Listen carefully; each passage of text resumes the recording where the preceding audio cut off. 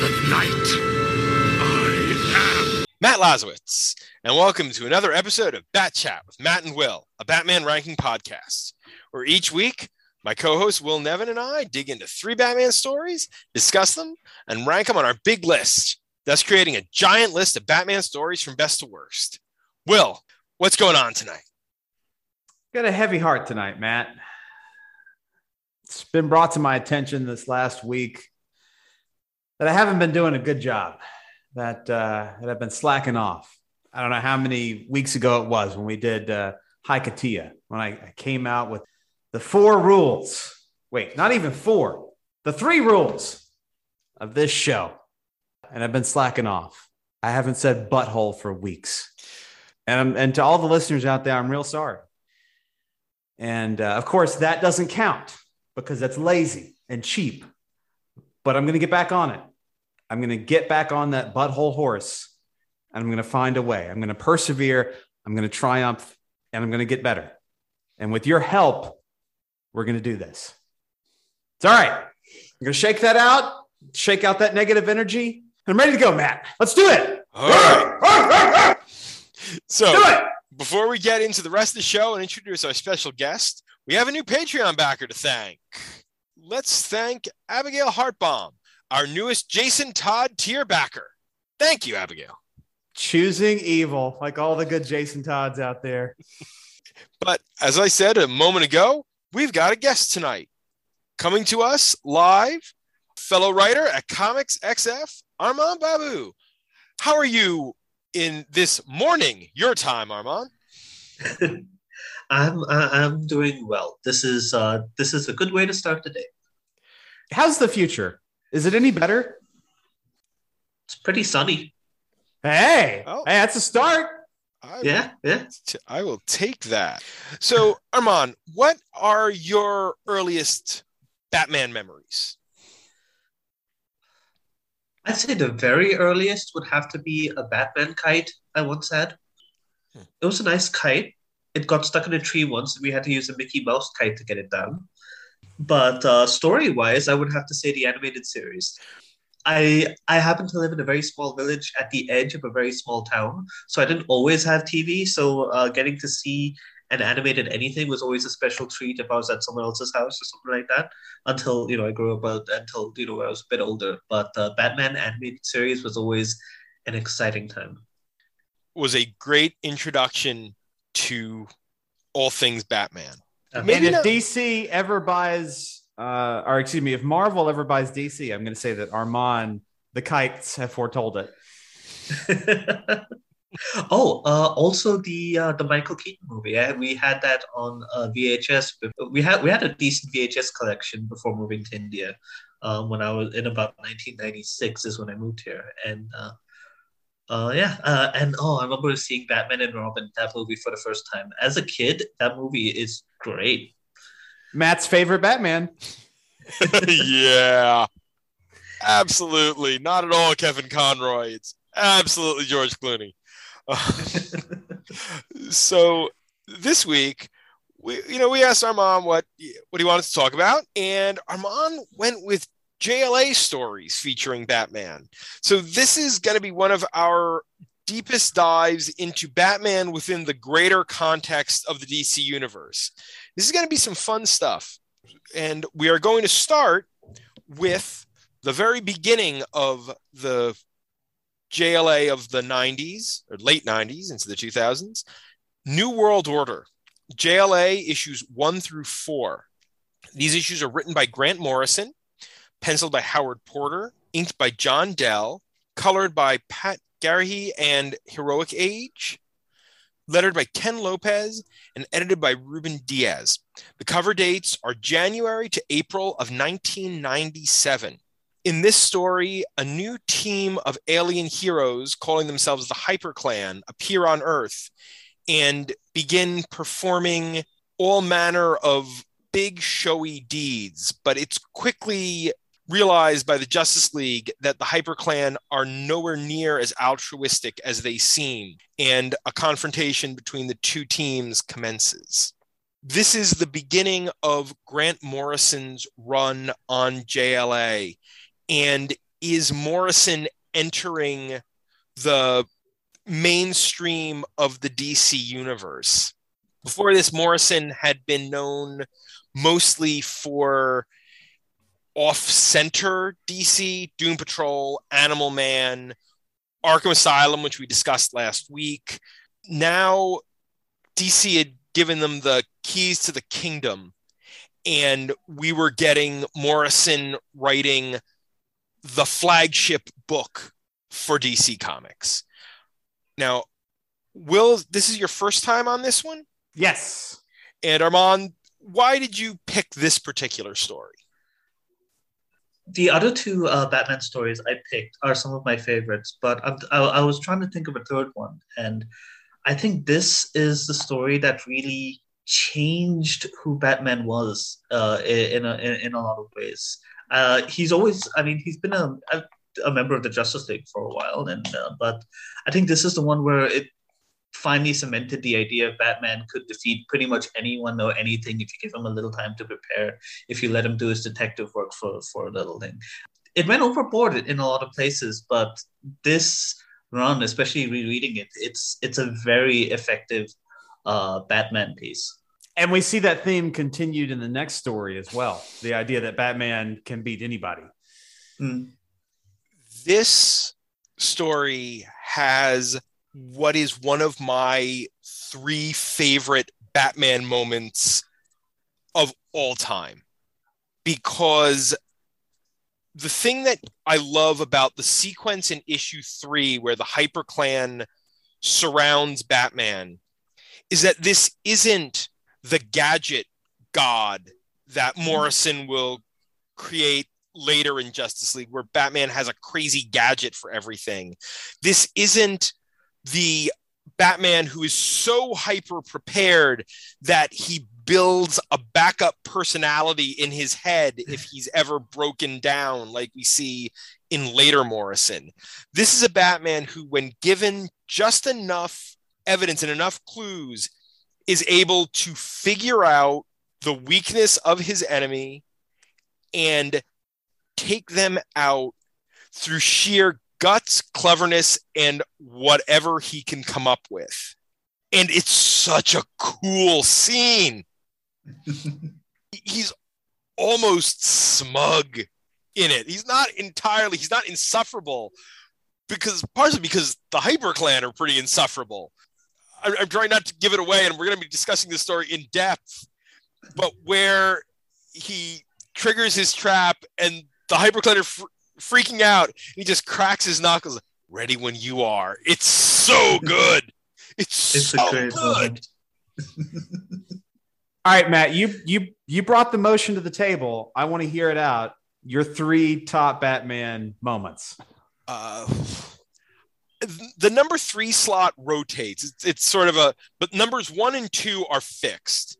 It's that 3-page sequence and the banquet scene from year 1. Yeah, of course. Those are the top 2, and a third one is kind of always like, let's see what's hitting my particular fancy this week. And some of them aren't these intense moments. Some of them are, sometimes it'll be that moment where you see Bruce has a heart. I love a Batman having a soft moment. There's a moment from an episode of Batman the Animated Series that actually might be number 3, because it's one I always remember. And I think I've talked about it on the show before, but it's from the episode Harley's Holiday, where Harley Quinn is let out of Arkham. A series of crazy circumstances happen, and she winds up having to get sent back in the end, all because she bought the first piece of clothing that she's gotten to buy as a free woman. She didn't get that stupid security tag taken off of it. And in the end, Harley gets brought back to Arkham, and Batman's waiting, and he hands her the dress. And she's like, well, why'd you do it? And I had a bad day too, once. And it's just this moment where it shows that Batman has a heart. And that is so often forgotten, where Batman is the sort of cold figure. I like when there's some warmth there. But back to New World Order. Yeah, I mean, this story happens after the Justice League as a title is back at sort of a real valley, because you had the Giffen DeMatteis Justice League, that the Bwahaha era, which is fun and well regarded, and then Giffen DeMatteis League, and the towards the end of that run, it's not quite as good, but it's still pretty solid. Then Dan Jurgens comes on, and it's a solid 90s superhero book. But Jurgens leaves less than a year after the death of Superman, and then it becomes this rotating selection of writers and artists, and it never quite reaches Justice League Detroit levels of obscure characters, but it's not the A-list. So this is the book that pushes the Justice League back into an A-list property. When you get the Magnificent Seven, the original founding members of the Justice League, even if some of them are the then current versions of those characters, and Morrison just takes them in very Morrisonian direction. These first 4 issues, though, are also a really great reintroduction to the characters. And I had forgotten just how uncomfortable this team was with each other right at the beginning. And it's being brought up a lot. Like, Wally West did not like Kyle Rayner at all. Kyle Rayner was extremely uncomfortable in this new role. And Batman was clearly did not trust anyone else on the team aside from maybe Superman. He respected them all, but it felt like he was only coming in as sort of like this league consultant. And he getting ahead of ourselves again, is just sort of comes in to fix up everyone's mess after the league gets captured. What I enjoyed is after the threat is established, because the first issue includes a lot. Like, they move together at a pretty quick pace. HyperClan comes in, and they try to reinvigorate the Gobi Desert, and it's not long before they move quickly on to executing criminals, and then attacking the Justice League. All of that just happens within the first issue itself, which is a lot for a first issue. We still weren't at the point of decompression where what would be a first issue is now 6. Yeah. Even then, Batman doesn't show up until pretty much right at the end of the issue, where he makes one hell of an entrance. I've been here for an hour. It's so good. It's like, I couldn't even. There's a little bit of the gadget god there, where it's I couldn't even hear your heartbeat. Huh? Worked. Oh, Bruce.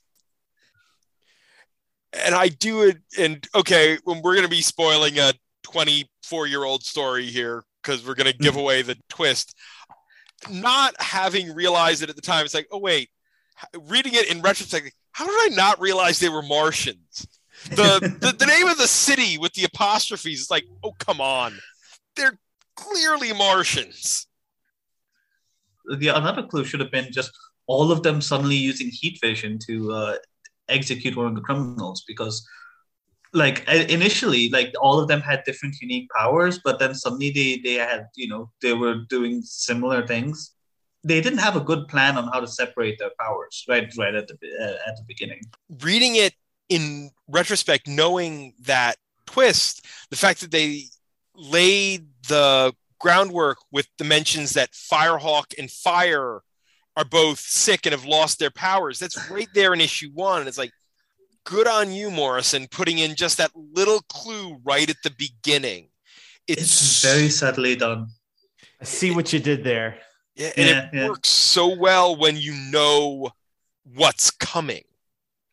It's amazing that they never mentioned it again. Like, it's just that 2 mentions in the first 2 pages. Fire's sick and Firehawk is sick, lost their powers. In fact, I didn't even realize it knowing the twist until later on when everyone's fighting them back with fire. I love the second issue where the League breaks up into smaller teams. That's how every Silver Age Justice League story worked. Literally, it was, you'd get an introduction, you'd get 3 chapters with smaller Justice Leagues, and then they would come back together in the end. And that's exactly how this story works. Yeah. And here you have the added depth of just playing with character dynamics. Wonder Woman and Aquaman are Aquaman barely wants to be part of the team. Kyle Rayner and Wally West are butting heads, and Superman and Batman are discussing the team that they've built. Of course, Plastic Man comes later, but I would have enjoyed him being a part of this issue. I know being part of things this early, but he adds a great thing to the dynamic as well. But again, getting ahead of ourselves with Plastic Man here. So, Will, what were your first impressions? Because this was your first time in this story. I think in reading the Morrison books I have for this show, what is it?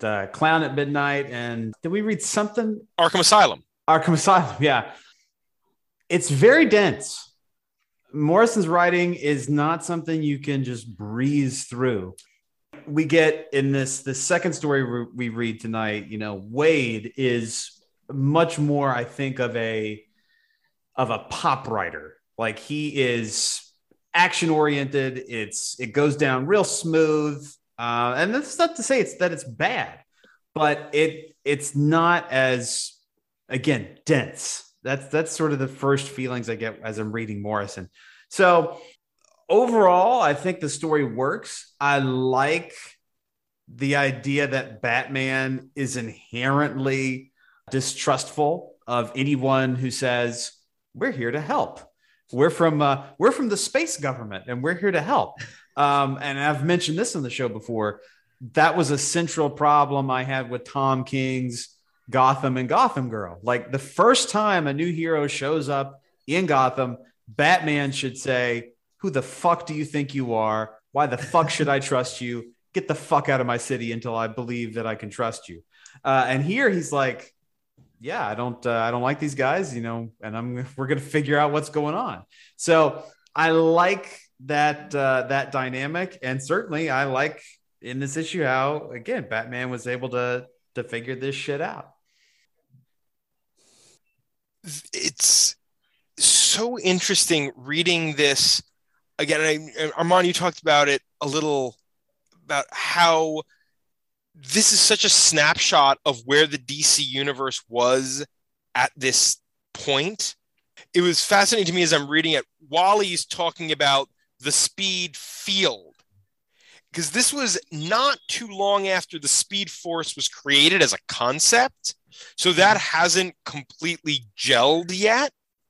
So it's just like, wow, they weren't even using the phrase that is now such a part of the DC Universe lexicon.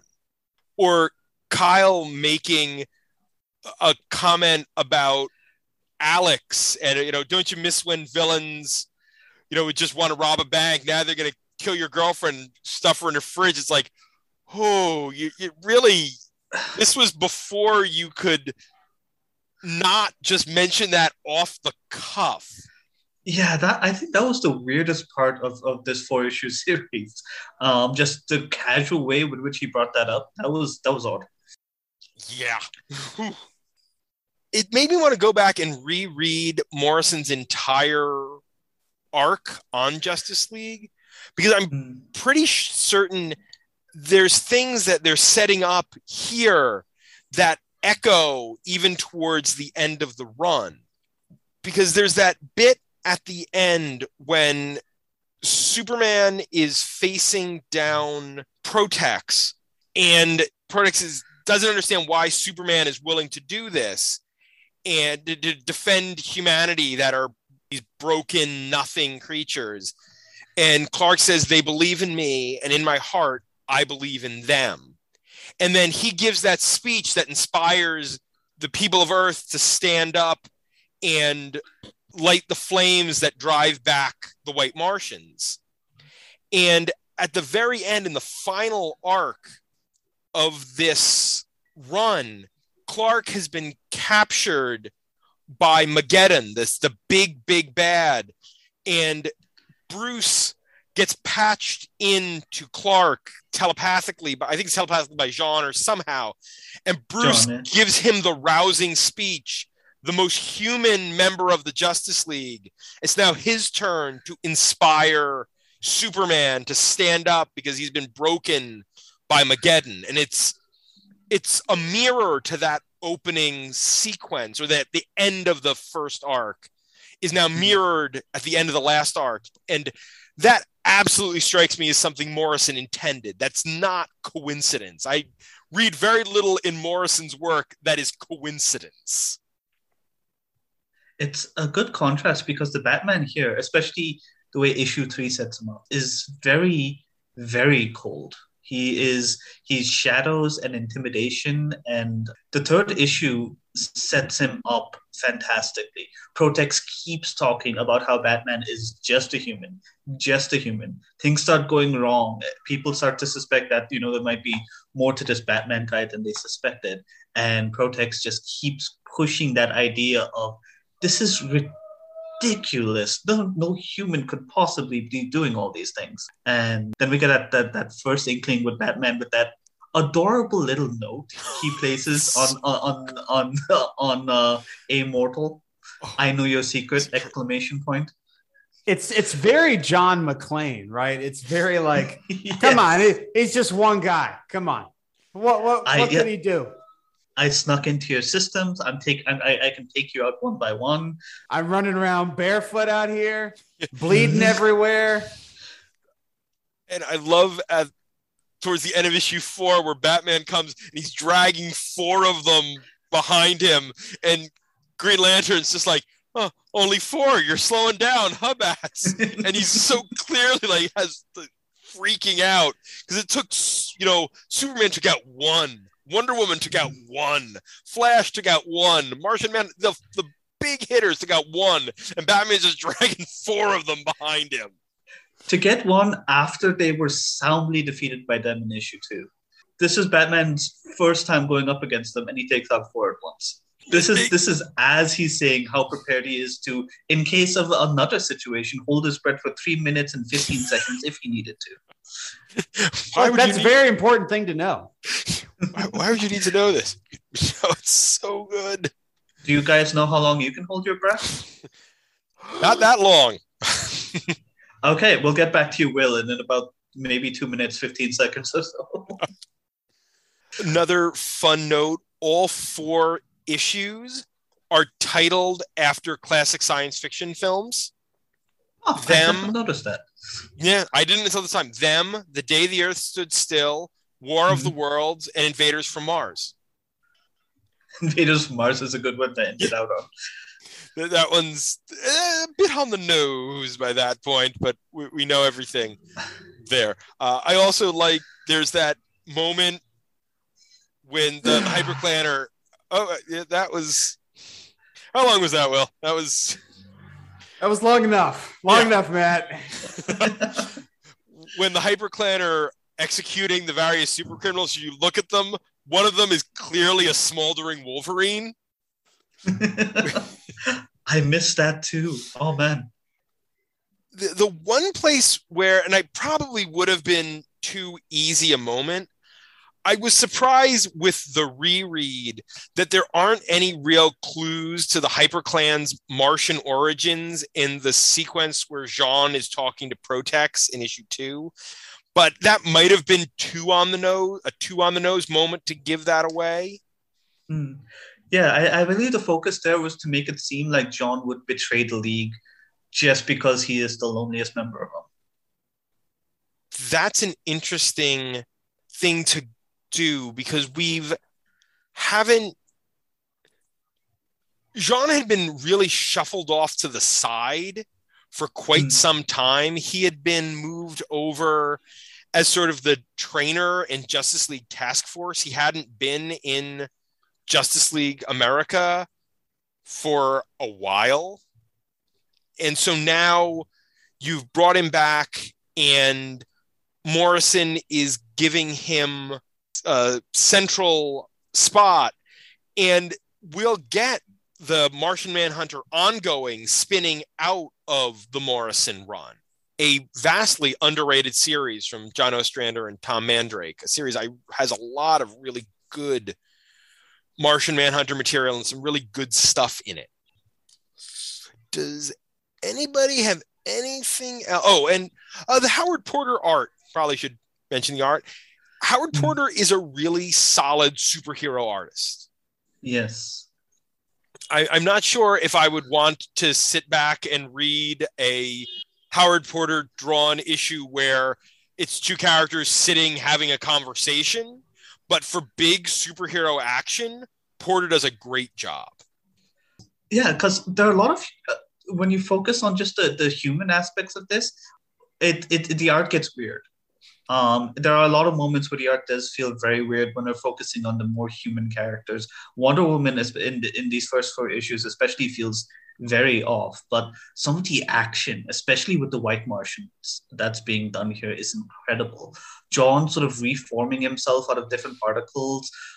There's this point, I think, later on in the last battle where this woman is just she's White Martian, so she has, complete molecular control of her body. She disintegrates into like these little, they look like white pebbles, and that disintegration is what attacks Superman and sends him through the roof.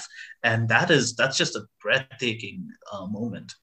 And I believe Porter redesigned the White Martians. I don't believe they looked exactly like this in their 1 or 2 Silver Age appearances before they disappeared.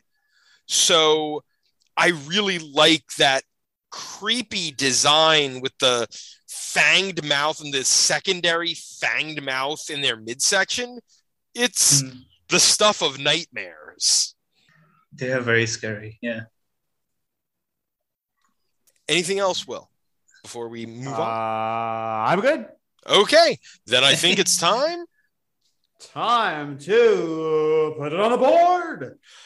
All right, so right now we have 48 stories on our list.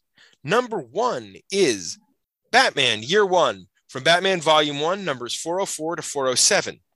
Number 10 is Six Fingers from Legends of the Dark Knight, numbers 85 to 88. Number 20 is Fear for Sale from Detective 571. Number 30 is Arkham Asylum, Living Hell. Number 40 is Batman, Holy Terror. And continuing to bring up the rear is Superman and Batman versus Vampires and Werewolves. Slow and steady and shitty as all hell. So, what are we thinking here? Top half, no doubt in my mind. Not as brave and bold as Arkham Asylum, but I think more successful than Clown at Midnight. Yes. So, I mean, that gives us quite a range. Because Arkham Asylum is number 9, and Clown at Midnight is 28. All right. Well, here's something. Number 18 is Homewrecker's Life on Mars, the all ages Batman the Brave and the Bold number 20, that has a Martian Manhunter story and a White Martian in it. Well, that's a fun story. I mean, this, again, defining Batman moment for me. This has a really impressive Batman moment. So I think it definitely goes above that. Agreed. What's your ceiling on this one, Will? I was just about to ask you that. So if we say that it's better than Brave and the Bold at 18, but not Arkham Asylum at 9, that narrows things down. I don't think it beats Haikatia at 12. So it looks like we're in the middle teens, I'd say. Yeah. I think we're looking at the 13-14 area. Little Gotham is cute. Little Gotham is fun. I really like Little Gotham. But that's an off, an AU, a not, in the DC universe. This is a story that, aside from having a definitive Batman moment for me, also puts Batman dead center in the DC universe. Before this, in the post-crisis continuity, sure, Batman had been on the Justice League during the Giffen and DeMatteis era, but he was rarely a central figure in that era. There's 1-2 issue story where Bruce Wayne has to go undercover in Bialya, but that's more of a Bruce Wayne story. And Batman was there just sort of as the straight man for all the wackiness going on around him. This is the story that's like Batman is part of the central pantheon of the heroes of the DC universe, not just for sales, but because he has a seat at the table. My take would be to put this at 15 because, again, I'm a fucking moron. I like good, tight, easily consumable stories. And for me, Sleigh Ride is just a lot of fun. I'd slot it just a little bit below that, even though this story is deeper and more, we'll say, intellectual, whereas Sleigh Ride's just a good fucking time. I mean, you're putting it up against the story where Tim Drake is tied up in a car with the Joker. So my favorite supervillain, my favorite Robin, I can't, that is a respectable place to put this story. Hitting the man at his weak points. Yep. So that will make this our new number 15, New World Order. That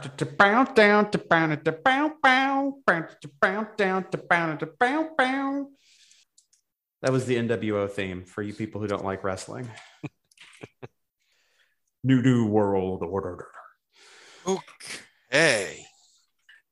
So we are now flashing forward from the first arc of the Morrison run to the first arc of the next creative team, or writer at least, on the JLA series. This is Tower of Babel. JLA numbers 43 to 46. Writers Mark Waid, penciled by Howard Porter, with the last issue penciled by Steve Scott, inked by Drew Garaci, I'm not sure how it's pronounced, with the final issue inked by Mark Probst, colors by Pat Garrahy and Heroic Age, and then John Kalish and Heroic Age on the final issue, lettered all the way through by Ken Lopez, edited all the way through by Dan Raspler and Tony Beddard. Cover date is July to October of the year 2000. In this story, Ra's al Ghul acquires plans that he uses to take out the various members of the Justice League while setting forth his own plan to once again winnow humanity down to a manageable amount, using a device that impedes humans' ability to communicate. Eventually, the League learns where Al Ghul found these plans and leads to a crisis within their membership amongst who they can trust. This is the story that really begins Batman down a path that will come to a head multiple times, where the Batman doesn't trust anybody writ large.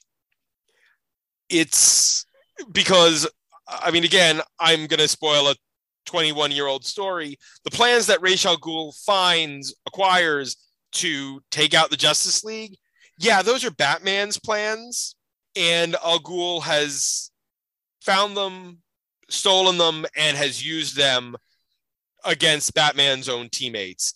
Something that the League is not terribly happy about, as you might imagine. And it's not just that they were disabled or sidelined. They were disabled and pushed off the table in very graphic, unsettling, upsetting ways. Like, you could certainly see why they would be not so pleased with Batman. And here's kind of my whole feel reading this story. This seems very much in the darkness that Waid explores here. This feels very much to me like a dry run for Irredeemable. right? He gets probably right up there to the line of just sort of the dark kind of story you could tell in the DC universe, say before Black Label or something like that. There is just some, again, just really, really unsettling stuff in this series. And it's really enhanced by the way it's described. The writing here, the captions that we get. I'm usually not a big fan of captions explaining every little thing that's going on, but Justice League always, JLA, even with it was there with Grant Morrison, it's there with Wade, describing just the significance of the moment that's happening is chilling. Plastic Man doesn't get it so much, but Martian Manhunter's description that his skin's burning alive when Wonder Woman is forced to fight a VR version of herself and how it's pushing her almost to a heart attack. The light speed seizure that Flash is giving, it sticks with you. Like rereading this, I felt like I could almost sort of read the captions out verbatim, remembering them from the first time I wrote it. It's got a heavy impact. Chilling is a great word to describe it. That's absolutely on point. Even though you don't find out until the end of issue 2 that these are Batman's plans, again, there's little bits that are like, okay, Aquaman is hit with fear toxin. Who would have access to fear toxin? Oh, right. The guy who's always fighting the guy who's shooting fear toxin all over the joint. Oh, Bruce. Oh, Bruce. What's interesting about these countermeasures is how personal they are. Because, take example for the Flash's thing. Because the Flash is faster than Superman, who is faster than speeding bullets. The Flash could very easily have avoided his fate if he dodged the bullet instead. But Batman understands Flash well enough to know that the Flash would instinctively vibrate, which is why that bullet caused him to have those weird seizures instead, because Flash was trying to vibrate through it. And Wonder Woman, knowing her well enough that she would not give up no matter what until she got a heart attack in battle. That's personal. That's painful. Yeah. It's Bruce at his most calculating. And it's interesting that Wade, the story that Wade references as to why Batman has these countermeasures, that fifth week Silver Age event that nobody remembers anymore, that is a lost story. It's interesting to see how other writers have built on that, because that's where, and I'm never sure with that hive mind that was happening in the mid 2000s, whether or not it was Johns or Rucka who were kind of like, okay, this is the kind of thing where with that, things like that, an Identity Crisis where Batman would come up with Brother Eye. But that, again, spins back to this. It also, these countermeasures and Bruce knowing his teammates rings far truer than a similar sequence, one of my opposite end least favorite sequences of all time, the fight with Deathstroke in Identity Crisis number 3, where Deathstroke does a similar, like, well, he's had this planned out about how to fight all these members of the Justice League, and you get a moment at the end of that makes zero sense, where Kyle Rayner, who is not a hand-to-hand combatant, somehow Deathstroke counted on Kyle Rayner to take a swing at him so he could grab the ring hand and use his own willpower. Kyle Rayner's never taken a swing at anybody when his ring is charged in the history of that character.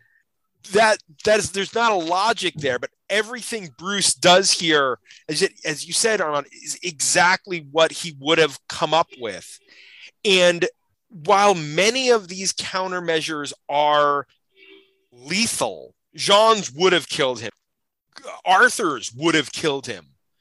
The one that went out of its way to be a non-lethal countermeasure is Superman, because he's the one guy that Bruce went out of his way. He had an easy, deadly option, but instead he created a non-deadly option out of the deadly option, because I think Bruce would have always believed that Clark could have come back around, because he's the one guy who's his friend amongst them.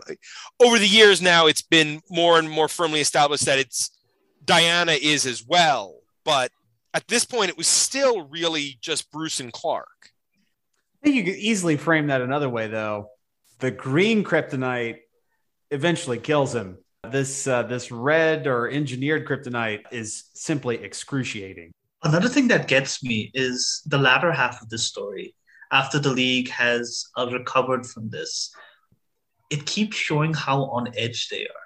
There's a space given to the moments. There's these little things. Plastic Man's no longer making jokes. He's not even shape-shifting that much. They're snapping at each other. They're snapping at Batman. And Batman is already rattled because he's had to follow his parents' bodies across the globe, but he's not giving them any explanations whatsoever, aside from Superman. But the League is clearly, they've gone up against gods. They've saved the multiverse several times. But you have things like Superman flinching because there's a red alarm light, because he's so afraid that it might be the synthetic kryptonite again. Batman is great at terrifying people, and these were just his plans. It wasn't even Batman, but he terrified the League. He sort That's of his deal. broke them. Yeah, he broke them, and he wasn't even trying to. And that again is very chilling. You mentioned there, but yeah, the fact that the one he didn't have the plan for himself, Raish comes up with that pretty easy. Let me just steal his parents' bodies. That's utterly horrifying. Yeah.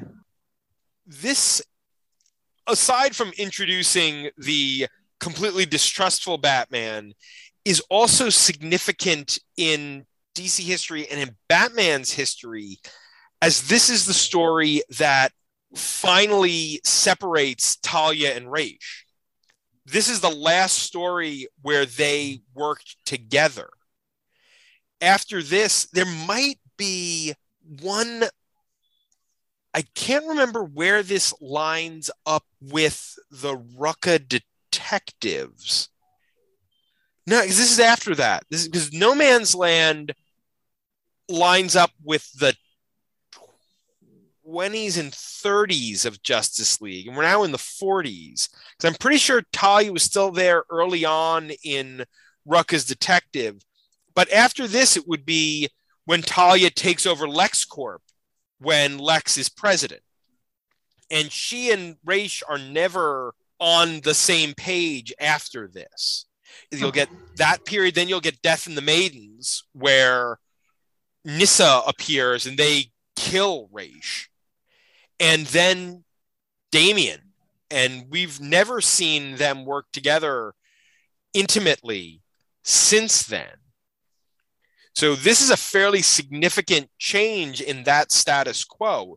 I'd forgotten how long it's been that, she wasn't just Raish's daughter, but was a force to be reckoned with on her. I mean, she always was a force to be reckoned with on her own, but it's been that long since she deferred to Raish. I do not know this is where, I see the split happen here. I have no idea how well it stuck. Yeah, there might be another story or two, but this is, I'm fairly certain, the moment where they stop being a cohesive unit like they were back in the 70s and 80s, where she would always choose Raish in the end over Bruce.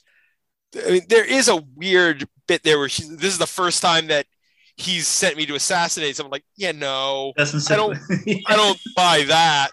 But this is the first time, I guess, she sent you to screw over your beloved's friends. I can go with that. But when we first met Talia, she was an assassin. This is Wade making a point. I think it's hurting Superman that broke her. I think she would be okay hurting Batman as many times as the story demanded, but seeing Superman that hurt is that's what turned her. I mean, I think seeing, transparent skinned Superman would freak anybody.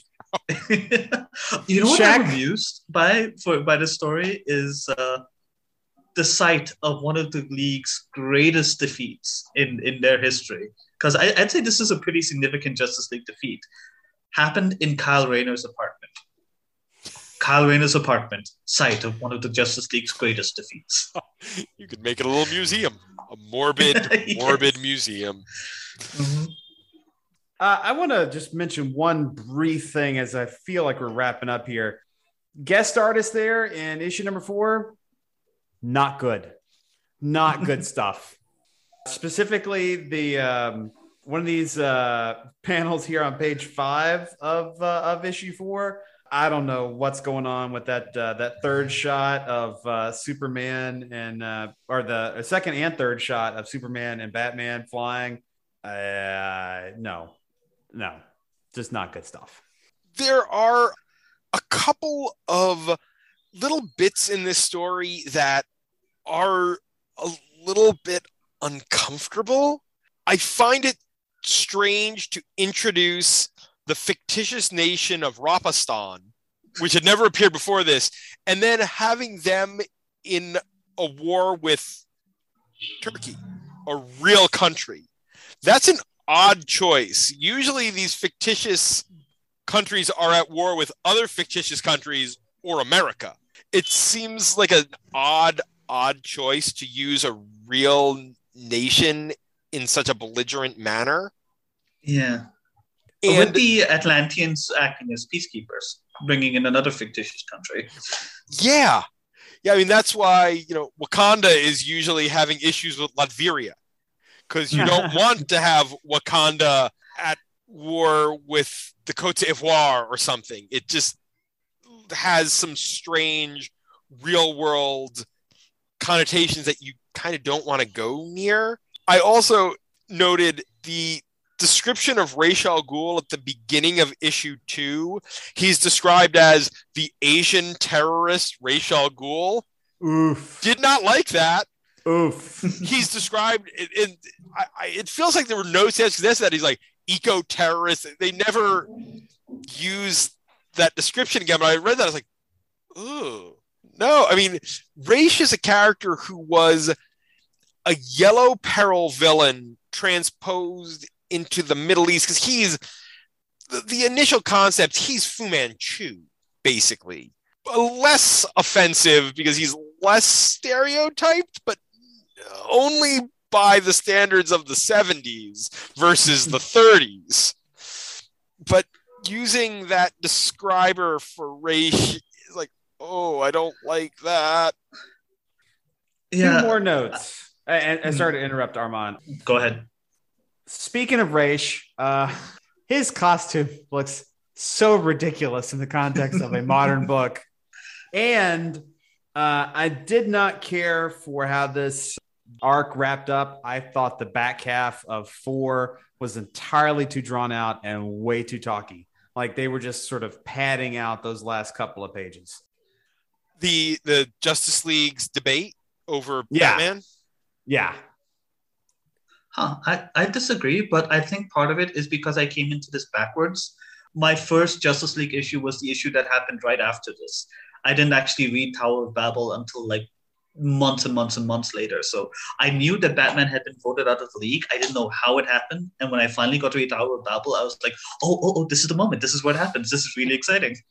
I could see how that would change your read on it. I still think we could have tightened it up though.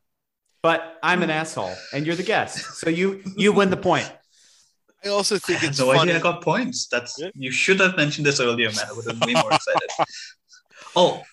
One more thing I did want to mention is I find it really interesting how, because these aren't technically, like they hurt the league and they traumatize them very well, but it doesn't actually stop the league. The league recovers from this. So in a way, Batman's plan sort of failed.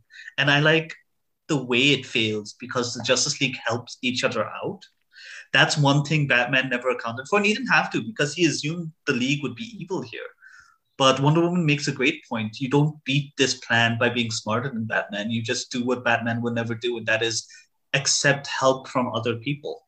And to help you out, Will, for one of your stated goals, one of the ways in which the League helped each other out is the Flash had to reconstitute Plastic Man from all those tiny little frozen bits, which would have included reconstituting Plastic Man's butthole. That counts. That counts. That one does. I also find that since you mentioned Batman the Animated Series, the Justice League, the season finale of season 2 of that animated series cribs the ending of this story, only with Hawkgirl as the member of the League that they're trying to decide whether or not to vote out.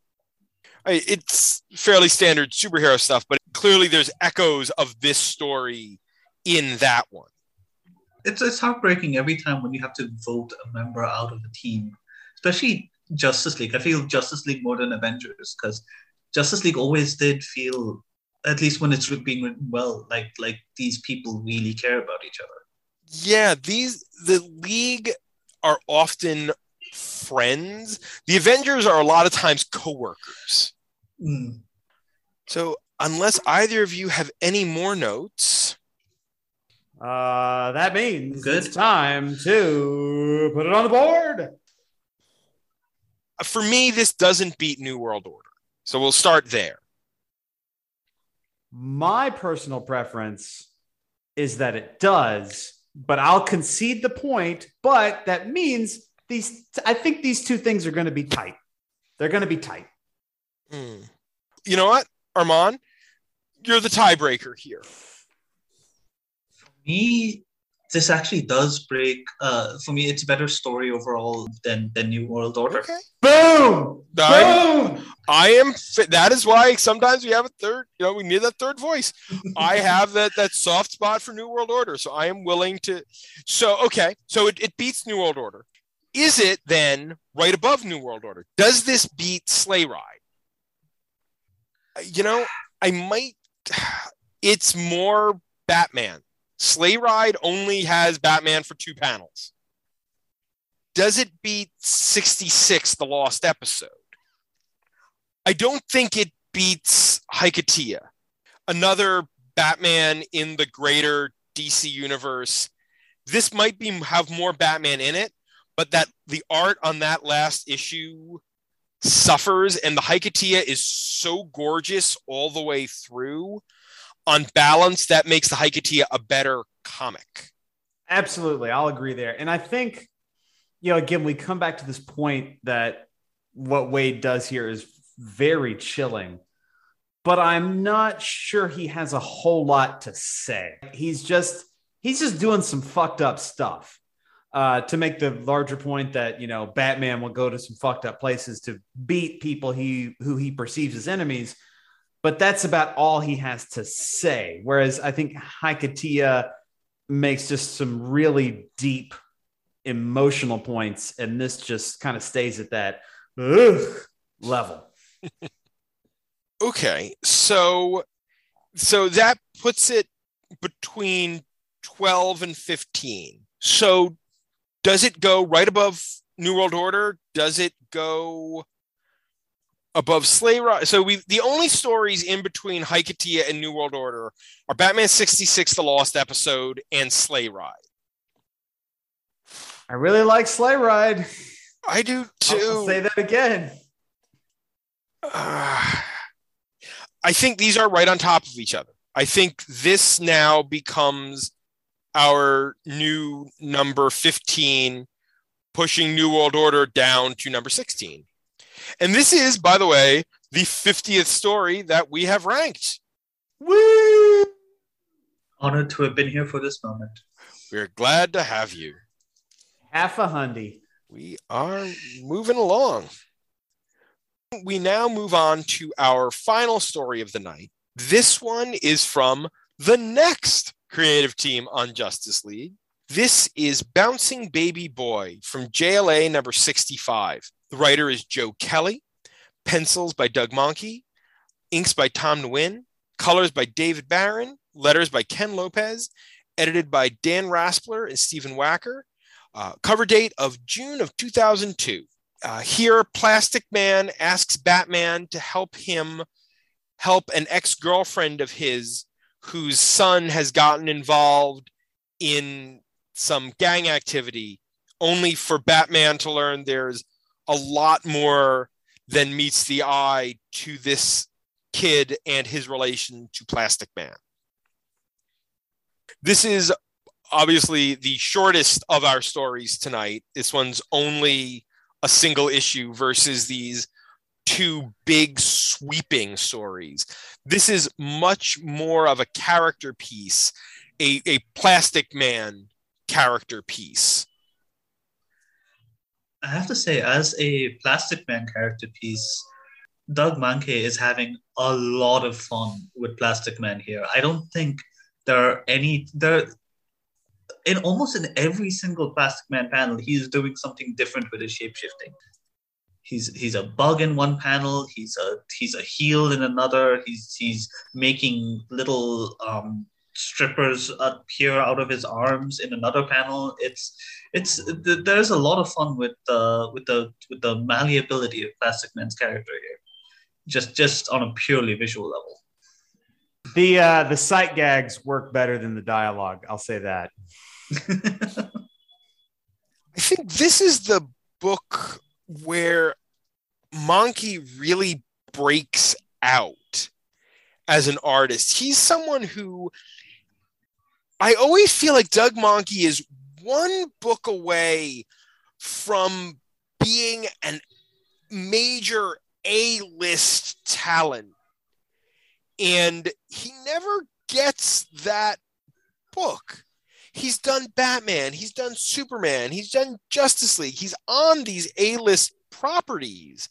But he was one of the artists on Final Crisis. But he never gets that mentions in the same breaths as some of these other huge name artists. He's, I believe, the co-creator of The Mask. The Mask. I did not know that. He definitely did some of the early Mask. But yeah, it's interesting that I like his stuff a lot. And he did a lot of this Joe Kelly run. He did, I think the first thing that really kind of made him break, which is a little before this, was Action 775. What's so funny about Truth, Justice, and the American Way, the Elite issue with Kelly. Kelly is, I have found from talking to various people, a writer who people either he really strikes or he doesn't. I know a lot of people who love Joe Kelly and a lot of people who he leaves them kind of flat. I take it, Will, you're on the latter of that. Look, I like Deadpool as much as the next guy, but there's only so much of him I can take. And the character and the characters like him work when there is a serious emotional underpinning to them. When we can have these zany moments, when we can have some zingers, when we can be selective with the zingers and we can have ones that work. But I don't feel there's any real growth to the character through this issue. Like nothing changes about him. He's just going to continue to be, zany, absent dad. And, maybe that's the point. Maybe that's showing how, again, the character doesn't grow. But yeah, this one left me a little whelmed. Kelly's as a writer works best for me when he is either doing real hard on your sleeve or completely wacky. And this issue, I like a lot of this issue, but this issue tries to straddle those two. And I don't think it ever does either one as fully as it could. I mean, anyone who has read Joe Kelly is kind of like, his Deadpool is great and it's funny, but nothing else. Read I Kill Giants. If you want a comic that is going to wreck you, read his creator-owned Image I Kill Giants. It is Oof. Wreck you in I'm a always good way. looking to get wrecked. So I'm clearly in the minority here because I kind of really enjoyed a lot of this issue. Even on reread, I was a little worried that it might not hold up because I read it pretty young. Interestingly enough, when it came out in India, it was in Detective Comics. There was a very brief window of time where American public comics were being published here, and they just sort of mixed and matched everything. The Queen of Fables run was our JLA issue 1. So that's a weird thing to come into a comic. This was for me. I thought this was a Batman issue, as opposed to a JLA one. But I enjoyed that Plastic Man is. I didn't get half the references because there were some of them were very American, but I like that he's fast talking. The jokes didn't land for me. What made it interesting is that this guy is he just doesn't stop talking. He is a nonstop. I have been that guy in the class, the guy who does not stop talking, even though none of his jokes are landing. And so I related a lot to that. And there's a lot of it felt to me like there was a bit of pain there, like there was a bit of a guy who could not be enough teaming up with Batman and having that heartbreak of knowing that Batman thought better of him and Plastic Man couldn't step up to the plate. Batman gave him his moment, especially towards the end of the issue, saying, this is where you talk to your son. This is the perfect moment. This is a perfect setup to talking to your son. And Plastic Man just freezes, just doesn't do anything and lets Batman do the more harsh talking to of his own son. He doesn't take responsibility for his kid. It's a moment of weakness that I weirdly enjoy. You don't get to necessarily see a lot of in comics. That's the reason this comic appeared to me. It's every reason why you should not like Plastic Man, and yet somehow it made me like Plastic Man all the more. And I didn't. And you didn't. So yeah. it did technically work. Ha! I want to ask this. Let's see if we can find the most obscure reference. And the one that I'm still not clear on, page 11. Are we going for Lance Ito? Is that what that is?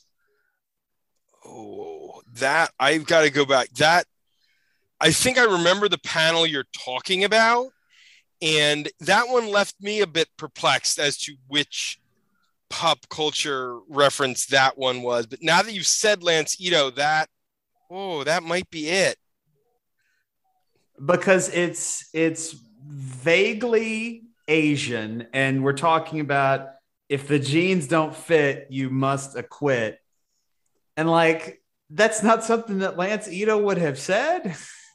And I just, again, that it fully encapsulates, I think, why I really didn't like this issue.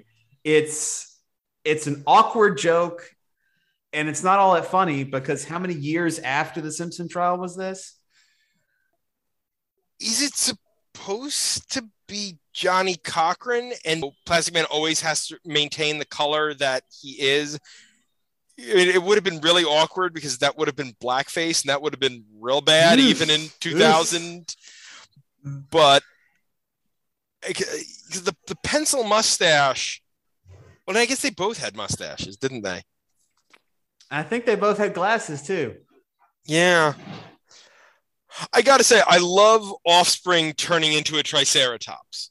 I thought that whole bit, and Monkey draws the hell out of that Triceratops. A bouncy Triceratops a couple of panels later, which is also fun. And wearing a baseball cap, because why not?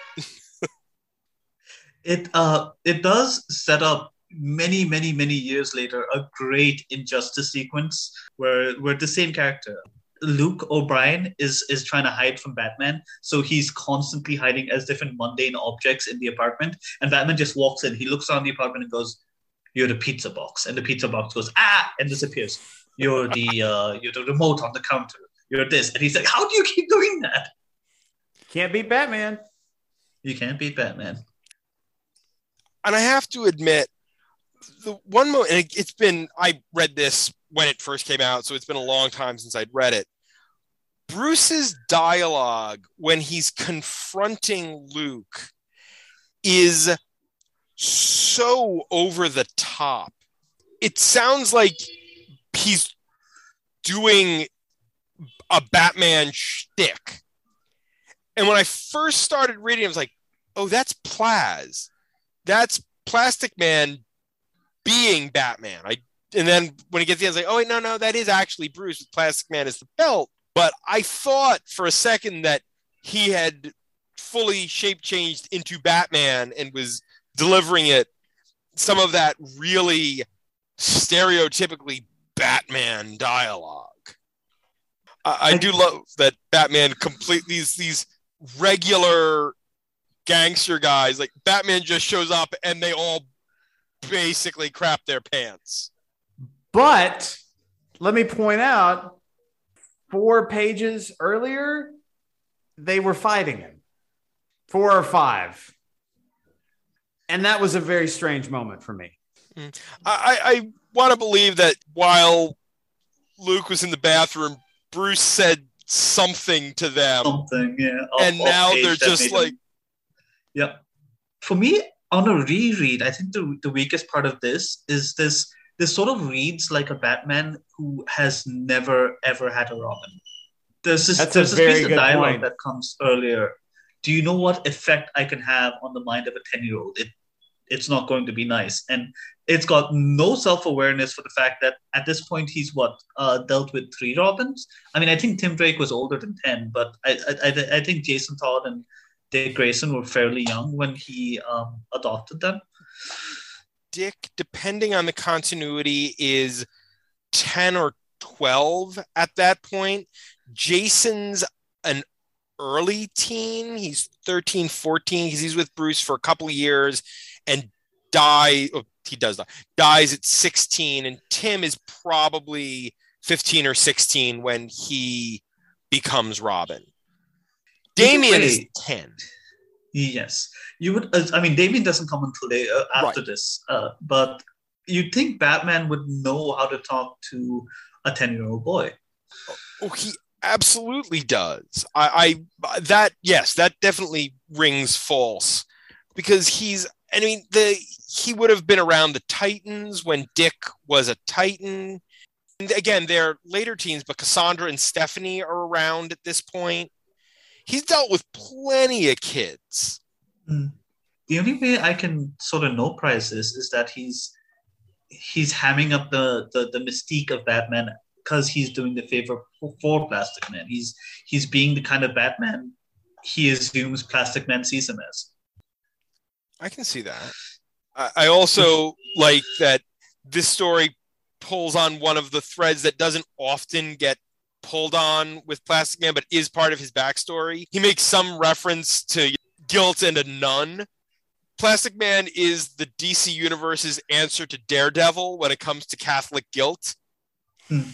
He's Patrick O'Brien. He is flat out Irish Catholic. So nuns and Catholic guilt are a big part of Plaz's character when looked at from a certain angle. That was a nice little character moment for me, a nice recognition of that bit of his backstory. And I would like to see that explored more. But yeah, sorry, go ahead. No. And I was going to say, there is one page in here that is a lead-in to the next arc that has nothing to do with this. So yeah, that one page that leads into a 2-parter that leads into the next Justice League mega arc, Obsidian Age. Yeah, that was a very confusing page for me to read for the first time because I had no idea it read anywhere because I was reading it in a Batman comic. That is a weird contextless page. At that point, I just got used to the idea of not understanding the full story whenever you read a comic. Yeah. I mean, eventually Plaz does step up. I mean, he does develop a relationship with his son in the Prime Earth. So I think Kelly even deals with that more towards the end of his run, which goes on for another 20-something issues after this. That run runs until 90. So actually, yeah, I remember it specifically at the end of the Obsidian Age that Plastic Man immediately says, I'm retiring from superhero exhibit to spend time with my son. Yeah, because he goes through some shit in Obsidian Age. Yeah. You think what Wade did to him was bad. What Kelly does to him is so much worse. It's a lot worse. I think I've hit all my points on this one. I'm good. Armand, you good? I'm good. That means, ladies and gentlemen, and everyone else listening to this podcast, it's time to put it on the board. This one's lower than the first two. We're going to have a fist fight if you want to put this above Blades. No. Good. You know me and my love of Blades. I am because I didn't want to come up to New Jersey tonight. It would be a trip. Yes, I feel this was definitely more a me comic than it was a you guys comic. So I appreciate you allowing it on the podcast anyway. Hey, we appreciate you having you. It was a good time. Every story is going to wind up on here. We're going to be ranking some stuff that we don't want to. Like, listen, I read this issue and it had some fun moments. I had a couple of neat Batman moments. I did not feel after I'd read this like, well, there's the equivalent of 22 pages of my life I'm never going to have back. We're going to be reading things that we're going to have like so much of our life that we're going to wish we spent some other way. This was nowhere. This is not in that bottom quadrant of who this is not good. Yeah, I think after about 44, we start to actively hate the bottom of the list. So I would say definitely this is above Gotham by Gaslight. You know, I don't have a grudge against this book.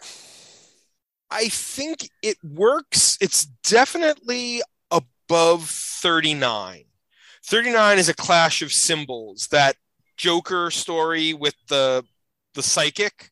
I hated that one. I like that story. That wind up as high because I really liked it. I love the Norm Brayfogle art in that story. I think some of the stuff in the flashback really works. The frame doesn't work, though. This is above that. Above that is a Grim Knight in Gotham. The interlude one shot with the Grim Knight from the Batman Who Laughs. Where do you think about this in relation to that one, Will? Thinking about the Grim Knight, I mean, it was an idea that didn't have a lot of depth, especially as compared to the other Dark Knights. I didn't like how the art switched off. I could conceivably put it above Grim Knight. I start to run into a problem when we get to Deathcast, The Deciding Vote, and Mad Men Across the Water. I think two books for me that were also maybe a little bit more comedic, but I think I personally liked better. Yeah. I think I might, my thought here is in between Faces and Last Chance. Faces is weird as hell, but so that Matt Wagner art is gorgeous. And it has something interesting to say, even though it doesn't necessarily carry it out in the best ways throughout, which is, I think, something else we run into here with a story that has some good things to say, but doesn't always hit those notes. Last Chance is the Gotham Adventures Dead Man story, which is perfectly okay, but doesn't have much to say beyond, hey, it's the origin of Dead Man if it were in the Batman the Animated Series continuity. The origin and conclusion of Dead Man. Yeah, the whole Dead Man arc in one issue. So I'm leaning towards making this our new number 37. Sounds good to me. All right. So there we go. And now we are at, over 50 stories. Who would have thought that we would have gotten this far? Tolerated each other long enough to put together now 17 whole ass episodes. Good for us. Yeah. So that's wrapping up our night. Armand, thank you so much for coming on the show. Thank you for having me. Where can people follow you online if you so wish to be followed? As previous guests and my long-term partner in crime, Dan Grote says at the end of WMQ&A? You can find me on Twitter at Arman Babu, ARMAANBABU. And you can also find me pretty much almost weekly on Comics XF, right? Reviewing something or the other. Yep. Arman is my all-star in our DC corner, working on Nightwing and Harley Quinn and co-writing Super Chat and the animated series Harley Quinn comic tie-in. I'm always grateful to have some new Arman in my inbox to send out to all of you. God damn, that man's busy. Damn. Shit. This is after me pulling back a bit. Yeah, and believe me, I understand and respect that. That is it for this week. Next week, The Huntress takes the spotlight in 3 stories starring the Dark Knight's sometimes daughter. We'd like to thank our Patreon backers, Dan Grote, June is Dead, Long Live June. Long live June. Joshua Wheel, Zach Raberoff, and Abigail Hartbaum for their support. You can follow this podcast on Twitter at BatChatComics, and the show is available on Apple Podcasts, Google Podcasts, Stitcher, and on comicsxf.com on Thursdays. And support the podcast on Patreon, where you can get shout-outs, bonus content, pick a story, and even come on the show. If you want to hear more of my ramblings, mostly about the 3 C's, comics, cinema, and cats, you can follow me on Twitter at MattLaz1013. And I do not wish to be perceived at Will Nevin. And be sure to visit ComicsXF at comicsxf.com or at ComicsXF on Twitter for our weekly Friday Bat Chat roundup of new Bat books for my other show, WMQ&A, where my longtime best friend Dan Grote and I interview comics creators, retailers, publishers, journalists, and other related tradespeople, as well as all the other stuff Will and I are writing. Will, I believe a good time was had by all tonight. Absolutely. And good night, Miami. I'm out of here. And stay safe out there, folks. Gotham is not a place to be after dark.